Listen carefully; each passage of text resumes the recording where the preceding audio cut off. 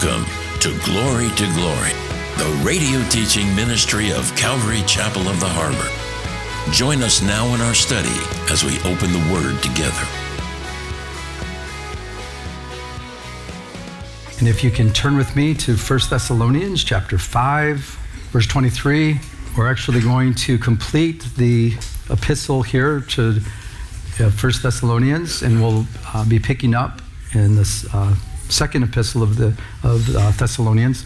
So here we are, finishing up, and the title of our message is The Coming of the Lord. The Coming of the Lord. We do not know when the Lord is coming. We don't know the day. We don't know the hour. Nobody knows the time when Jesus Christ is going to come and take his church to be with him, the rapture of the church. We don't know. But as we talk about a lot, the reason why we talk about it a lot, because, well, in this epistle, this letter, it talks about the coming of the Lord a lot, as we're going to see again as we close out this wonderful letter. So we're to know that he's coming, and we're to be ready for his coming. And so I shared with you last week, if you remember, the Pew Institute, or they did a survey. And remember, 55% of all adults in America believe that Jesus Christ is coming. That's not the church. That's over half the people in America, the adults, they believe that Jesus Christ is coming back to the earth. Why? I believe because these last 3 years or so, things have been so crazy. They know something's happening, and they believe that Jesus Christ could come at any time. I find that when people visit our church, when people come here for the first time, and I talk a lot because the Bible talks a lot about the second coming, and I sometimes I won't see them anymore, and I'll run into them in the grocery store, and they'll say stuff like, well, you know, you talk about the Jesus is coming, and that scares me. Well, it shouldn't scare us. It should prepare us, as Ed Heinzen said, but we're not to be afraid. We're not to be fearful. Why? Because when Jesus Christ comes back to the earth, guess what? He's going to make things right. He's going to rule in righteousness. He's going to make things right, finally on this earth, okay? Yeah, so there's going to be no more corruption. There's going to be no more in government, that is. No more corruption in government. You might say no more deep state going on. You're not going to get any of that going on. He will rule in righteousness. He will rule in right things, and he will be ruling over his people, and things will be made right. So it's not anything to be afraid of. So we do talk a lot about it. Why? Because the letters that we read, this letter to those in Thessalonica, they talk about it. Another thing to be reminded of before we jump into our text is that more is written about, as we looked at last week, about the second coming of Jesus than the first coming of Jesus. Remember that? You guys remember, I'll put you through a test. Approximately how many mentions are there of the first coming of Jesus? Over what? 300. Over 300, right? Do you guys remember how many are mentioned for the second coming? 1845. Very good. Yes.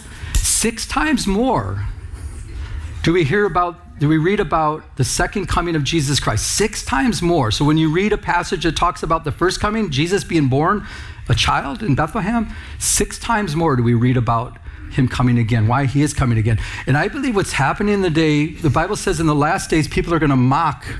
So it says that, knowing this first, that scoffers will come in the what? Last days, walking according to their own lust, and saying, where is the promise of his coming? In other words, he's not coming. Mocking it. It says, for since the fathers fell asleep, all things continue as they were from the beginning of creation. So it tells us in the last days, people are going to mock this whole thing that Jesus is coming back and the rapture of the church. And we're seeing that today. So we have a dual thing that's going on. So that's something that we're going to mention here. There's a mention of the coming of the Lord Jesus Christ. There's a lot we're going to talk about. So if you could please stand with me, and I'm going to go ahead and read these few verses as we close out 1 Thessalonians. This wonderful epistle. Paul the Apostle writing, he says, now may the God of peace himself sanctify you, can we say that out loud? Completely. And may your whole spirit, soul, and body be preserved, can we say that word? Blameless at the coming of our Lord Jesus Christ. He who calls you is faithful, who also will do it. Brethren, pray for us. Greet all the brethren with a holy kiss. I charge you by the Lord that this epistle be read to all the holy brethren. The grace of our Lord Jesus Christ be with you. Can we say it? Amen. Lord, how do these verses apply? Please show us in Jesus' name. Amen. Amen. You can be seated. Thank you. I don't know about you, but I've loved going through this letter. This letter was written to new believers. There's a lot of practical instruction here for the church because Paul was writing, to instruct these new believers. So we've gleaned a lot off of this wonderful letter. The last two chapters, as I kind of touched on, talked a lot about end times, the rapture of the church, that when we're caught up together with the Lord in the air, that we're going to receive new bodies. We've talked about all that. We talked about how we're not appointed to wrath. The church is not appointed to wrath. We talked about the tribulation period. There's a lot of good stuff here that we've been talking about, but also, again, there's a lot of practical stuff. So here we're going to have, as we look back into our text here, we're going to have the practical and talking a little bit about end time stuff. So I want to dive right back in. So look a little closer at verse 23. It says, now may the God of, can we say that out loud? Peace, himself sanctify you, what?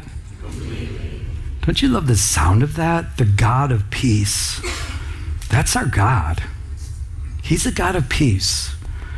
If you do not have the peace of God, God wants you to have his peace, the God of peace himself. And he will sanctify us. And I want to break this down a little bit because I believe it's very important for all of us to realize. To be sanctified, and I'll give you the definition of it if I can get it to turn here. To be sanctified means to be set apart, to be holy, to be dedicated to God, to separate from things profane. We'll talk about that in a minute. Free from guilt, and to be purified, or to purify. So I want to make this clear. There's something that we call positional sanctification, okay? That basically means, all it means is that our position as a Christian in Christ, if you're a Christian, you've given your life to Christ, positionally you're sanctified. You're set apart. You're purified. God has forgiven you of all your sins, right? You're declared holy before God. The Holy Spirit lives inside of you. You're sealed with the Holy Spirit of promise, okay? So positionally, you're set aside to God. He purifies us because of what Christ did, positionally. But then there's a practical end of it. It's called practical sanctification. Basically, it means that you are given a free will and you need to choose day by day if you're going to live for Christ. So practically, you're to separate from things profane, which means things that defile us or pollute us spiritually, and basically sin. So day by day, the practical end, okay? Here we are. I'm saved by grace through faith. I'm born again of the Holy Spirit. I know I'm going to heaven. God is, by his grace, has touched my life. I'm filled with his Holy Spirit. But every day there's temptations. And what we're called to do is sanctify. In other words, separate ourselves. Why? Because the things of the world can defile us. And it can harm our relationship with God. So we have to, realize there is this practical sense that we're to be aware of. Last Sunday, somebody invited a friend to church for the first time, and she introduced me to him, and I got to talk to him. And as I was talking to him, I realized that he was raised in a religion. And so he's part of a religion, but I thought, well, maybe, through that religion, maybe he accepted Christ. So I started talking about, being sanctified, giving your life to Christ. And he's like, well, no, I've never done that before. And I said, well, do you understand? And this is what Christ died for. And so I shared the gospel, and it was so powerful. Basically, he heard the gospel, and I said, would you like to receive that? And he goes like, yeah. And he prayed, and I believe he meant it, and he accepted Christ. So now, positionally, he's forgiven. Guilt is gone. He's sealed with the Holy Spirit. His life has been changed, and that's how simple it is. So that wonderful, how God saves us, and we're positionally holy before him. But now, with his walk, he needs to practically start walking in the ways of the Lord. Amen? So positional. In Hebrews, in context, here it's talking about these sacrifices in the Old Testament. We're pointing to Jesus, and we have a better way of being, having our sins forgiven. So it's talking about that. So it's saying that Jesus willingly laid down his life. So it says, by that will, we have been, can we say it out loud? Sanctified. This is positional. Through the offering of the body of Jesus Christ once for what? Once and for all, we're sanctified. We're made holy. So you have that going on. And then you look at still the positional sanctification. But check this out. It says, for by one offering, he has perfected. Can we say that out loud? Forever. With the red lines going kind of funny there. But forever, those who are being. So by the offering of Jesus on the cross, he's perfected us forever, positionally. But then we're being sanctified day by day. He's sanctifying us. So you have both of them working here. But it says, but check this out. But the Holy Spirit also witnesses to us, for after he had said before, this is a covenant that I will make with them after those days, says the Lord. I will put my law in their what? And in their, and I will write, and in their minds, I will write them. So he saves us, but then all of a sudden he puts his law in our heart. The word of God in our minds. Has that happened to you? My sister gave me a Bible when I was in the world, and she says, I think it was a Christmas present. And I just remember looking at it like, are you kidding me? What would I do with this? I'm thinking, that's weird. And she's like, well, you call yourself a Christian, so I wanted to give you a Bible. And I remember I put it on my nightstand next to my bed, and every once in a while I'd read it, and it's like, it was literally foreign to me. It was like I was reading another language. I'm just telling you what happened. I'm reading, I'm like, this makes no sense. Why does anybody read this thing? The day I accepted Jesus as my personal Lord and Savior, he filled me with his Holy Spirit. My spirit bears witness with his spirit. I'm a child of God. Now it's like reading a love letter. Why? He's written his law in my heart and my mind. And it makes sense to me now. The Word of God is spiritually discerned. You're not going to fully understand the Word of God unless you have the Holy Spirit living in you. So he writes this, but listen to what it goes on to say. And he adds, their sins and their lawless deeds I will remember. That's your position. Does God have amnesia? He chooses not to remember them. He knows that we're all sinners, but he sees the blood of Jesus Christ, his Son, has washed away all of our sin. Your sin, your lawless deeds, every one of us is born again, blood-bought saints of the living God. He chooses not to remember them. He puts them behind him. So that's that positional, this practical. I know there's a lot of doctrine here, a lot of teaching, but this is good for us. Practical sanctification. So we find it here. Paul the Apostle tells us, 2 Corinthians 6:17, it says, therefore, come out from among who? Practical. Now that you're saved, come out from among them. See, we're in the world, but we're not of the world. We have to, there's got to be this separation that takes place, that their sin doesn't defile you, that you're not caught up in the world and the things that they're involved in. No. But the Bible says, come out from among them. Doesn't mean we're just, we become monks and we're just, okay, we walk around. Don't touch me. No, I'm holy. No, don't get involved in their sin. And if their sin is affecting you, you got to pull away from those people. Come out from among them and be what? Separate, sanctified. Says the Lord, do not touch what is unclean, sin, things that'll defile you, and I will receive you. Check this out. And I will be a what? Father to you, a dad. And you shall be my sons and daughters, says the Lord Almighty. He's our dad. And it's a loving father saying, don't get all caught up with that. Come out from there. I want to hang out with you.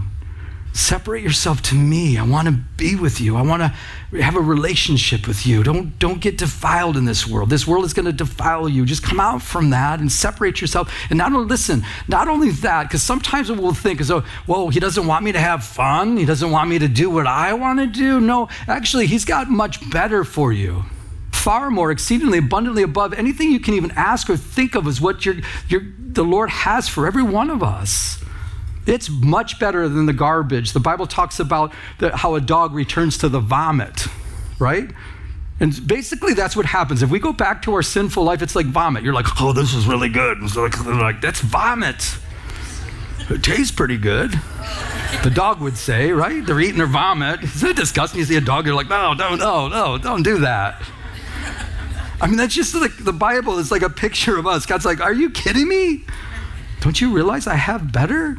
You're my kids. You're my daughter. You're my son? Going to Israel, one of the things that stands out in my mind is the kids out in the street.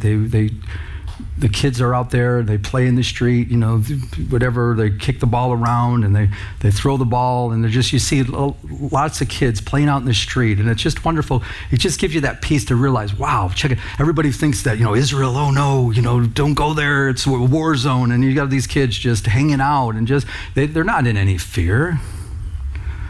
And one of the times was so awesome that I was watching these kids play, and they're just so cute, and they're playing, with each other. And then the father came home and pulled up, and the kids that saw their dad, they ran up, they left the ball, they left everything, and they said, Abba, Abba, and they started running to their dad and just jumping in his arms. And just that Abba, Abba, and just their heart to love their father. And I get this picture here, just Abba, Daddy, I love you. You're so awesome to me, God. And you've got this wooing, this scripture saying, come out from among them. Come out from that garbage. Come out from that world. Come out from all whatever defiles you. I've got so much better for you. I'm your dad. The God that spoke light into existence is our dad. The all-powerful, the all-knowing, the all-wise. And if you're not hanging out with him, you're missing out on all that you have, that he has for you. Don't be deceived. This isn't a condemnation for any one of us. This is an invitation to say, whatever it is that's wasting time in your life, just get rid of it. Just turn away from it. Seek him first. Take that relationship that you have with him and just enjoy it. Amen? What can we separate ourselves to? I know separate ourselves from things that defile us, but this is the third week in a row. I'm going to bring this up. Why? It's so important that we know what we separate ourselves to. We know what we're to separate ourselves from, but to what? To these four things. It's so important as we start off a new year. By the way, May 18th will be our 20-year anniversary. We started the church 20 years ago. Am I that old? I don't think I'm that old. Was I 4 years old when we started, or what was I? No. But to separate ourselves too, and this is just a reminder again, I won't spend too much time with this, but the Word of God, prayer, fellowship with one another like we're doing here. This is the one I think that challenges all of us the most, at least for me. Share your faith. That's what you're called to do. Share your faith. God in his wisdom called us to share the faith, to share the gospel of Jesus Christ with others. Pastor Chuck used to say, if I was God, I would just open the clouds and say, hey, I'm God, you're not, here, look to me. But that's not the way of salvation. The way of salvation is using you. Why? It's actually healthy for you. But they're going to ask me questions and I might not have the answers. That's good for you. Then you say, I don't have the answer, but that's a great question. Let me find out for you. And it helps you grow in your faith. Amen? And you may be whole, spirit, soul, and body.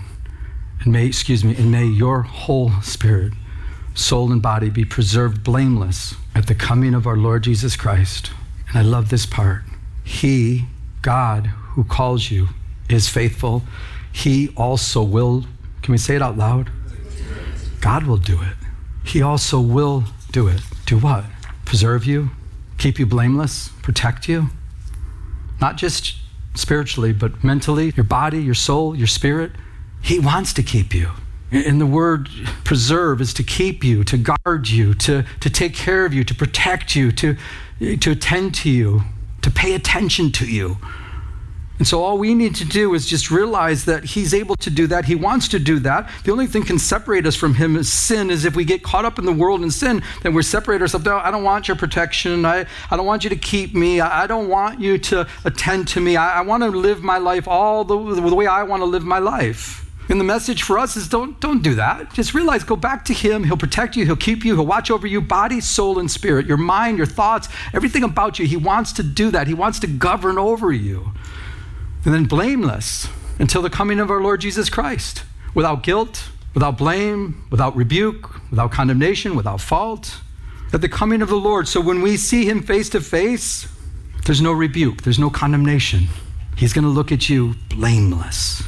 Wouldn't that be terrible if the Bible said when we see him, he's going to discipline and he's going to really give us the what for? Would that be terrible? You get in the rapture, you're like, oh, there he is. Oh. And he's like scolding you. Like, you really messed up. I can't believe you did that. I'm like, whoa, I'm so sorry.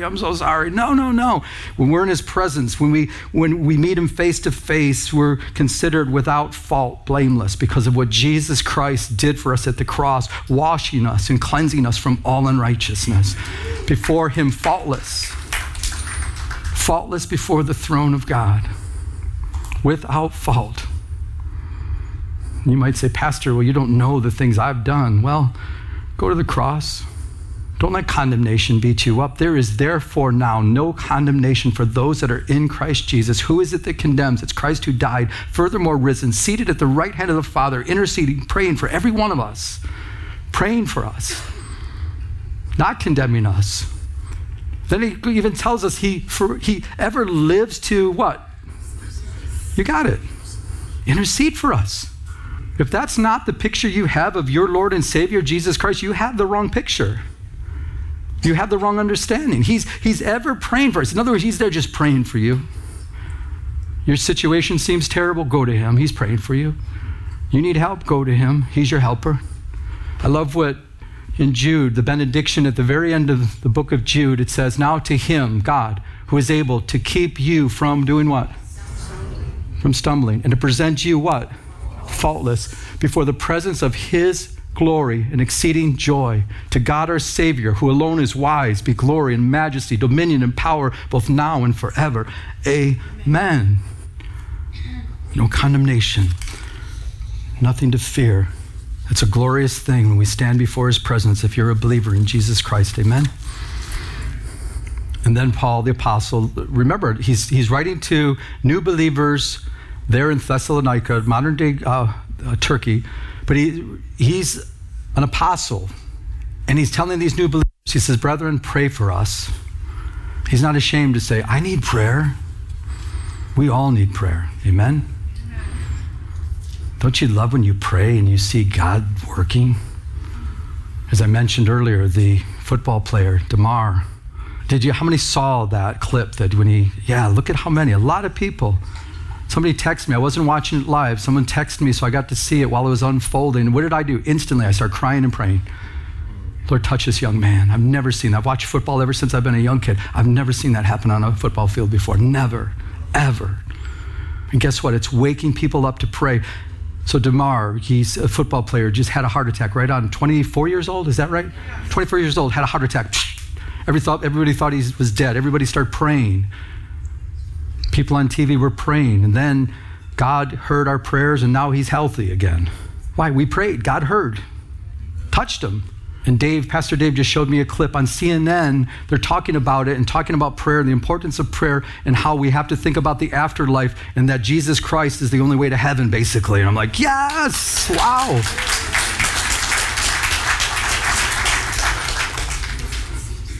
I love it when people come up to me and tell me, because I pray for you all. I mean, that's part of what I'm supposed to do, and I love it. But I love when people come up to me and say, Pastor, I pray for you every day. And I'm like, oh, thank you. I feel those prayers. Ina, that heads up our intercessory prayer group, the women's intercessory, I saw her on Friday, my wife and I, and she says, I want you to know we pray for you guys all the time. I'm like, we feel it. Thank you. We need prayer. Paul, the apostle, is saying, pray for us. But then he says, turning back to the congregation, those that he's writing to, he says, greet all the brethren with a holy what? Kiss. Holy kiss. That was their culture. That word grace, we all know it means favor, but it means more than favor. It means joy, blessings, peace, kindness. I pray that for all of us, for this year that's before us. May the grace of our Lord be with all of us. Hi, this is Pastor Joe, and I'd like to take a moment to personally invite you to one of our 3 services here at Calvary Chapel of the Harbor in Huntington Beach. Our service times are 9 a.m., 10:45 a.m., and 12:30 p.m. Please come and say hi after the service. I would love to meet you. For more information, check out our website at ccoth.com. That's ccoth.com. God bless you. You've been listening to Glory with Pastor Joe Pettick, an outreach of Calvary Chapel of the Harbor. If you would like to enter into a personal relationship with Jesus Christ, call now at 714-788-8221. That's 714-788-8221. Our new location is at 4121 Warner Avenue in Huntington Beach at the beautiful Huntington Harbor Marina. Now, may we continue to go to His throne of mercy as He changes us from glory to glory.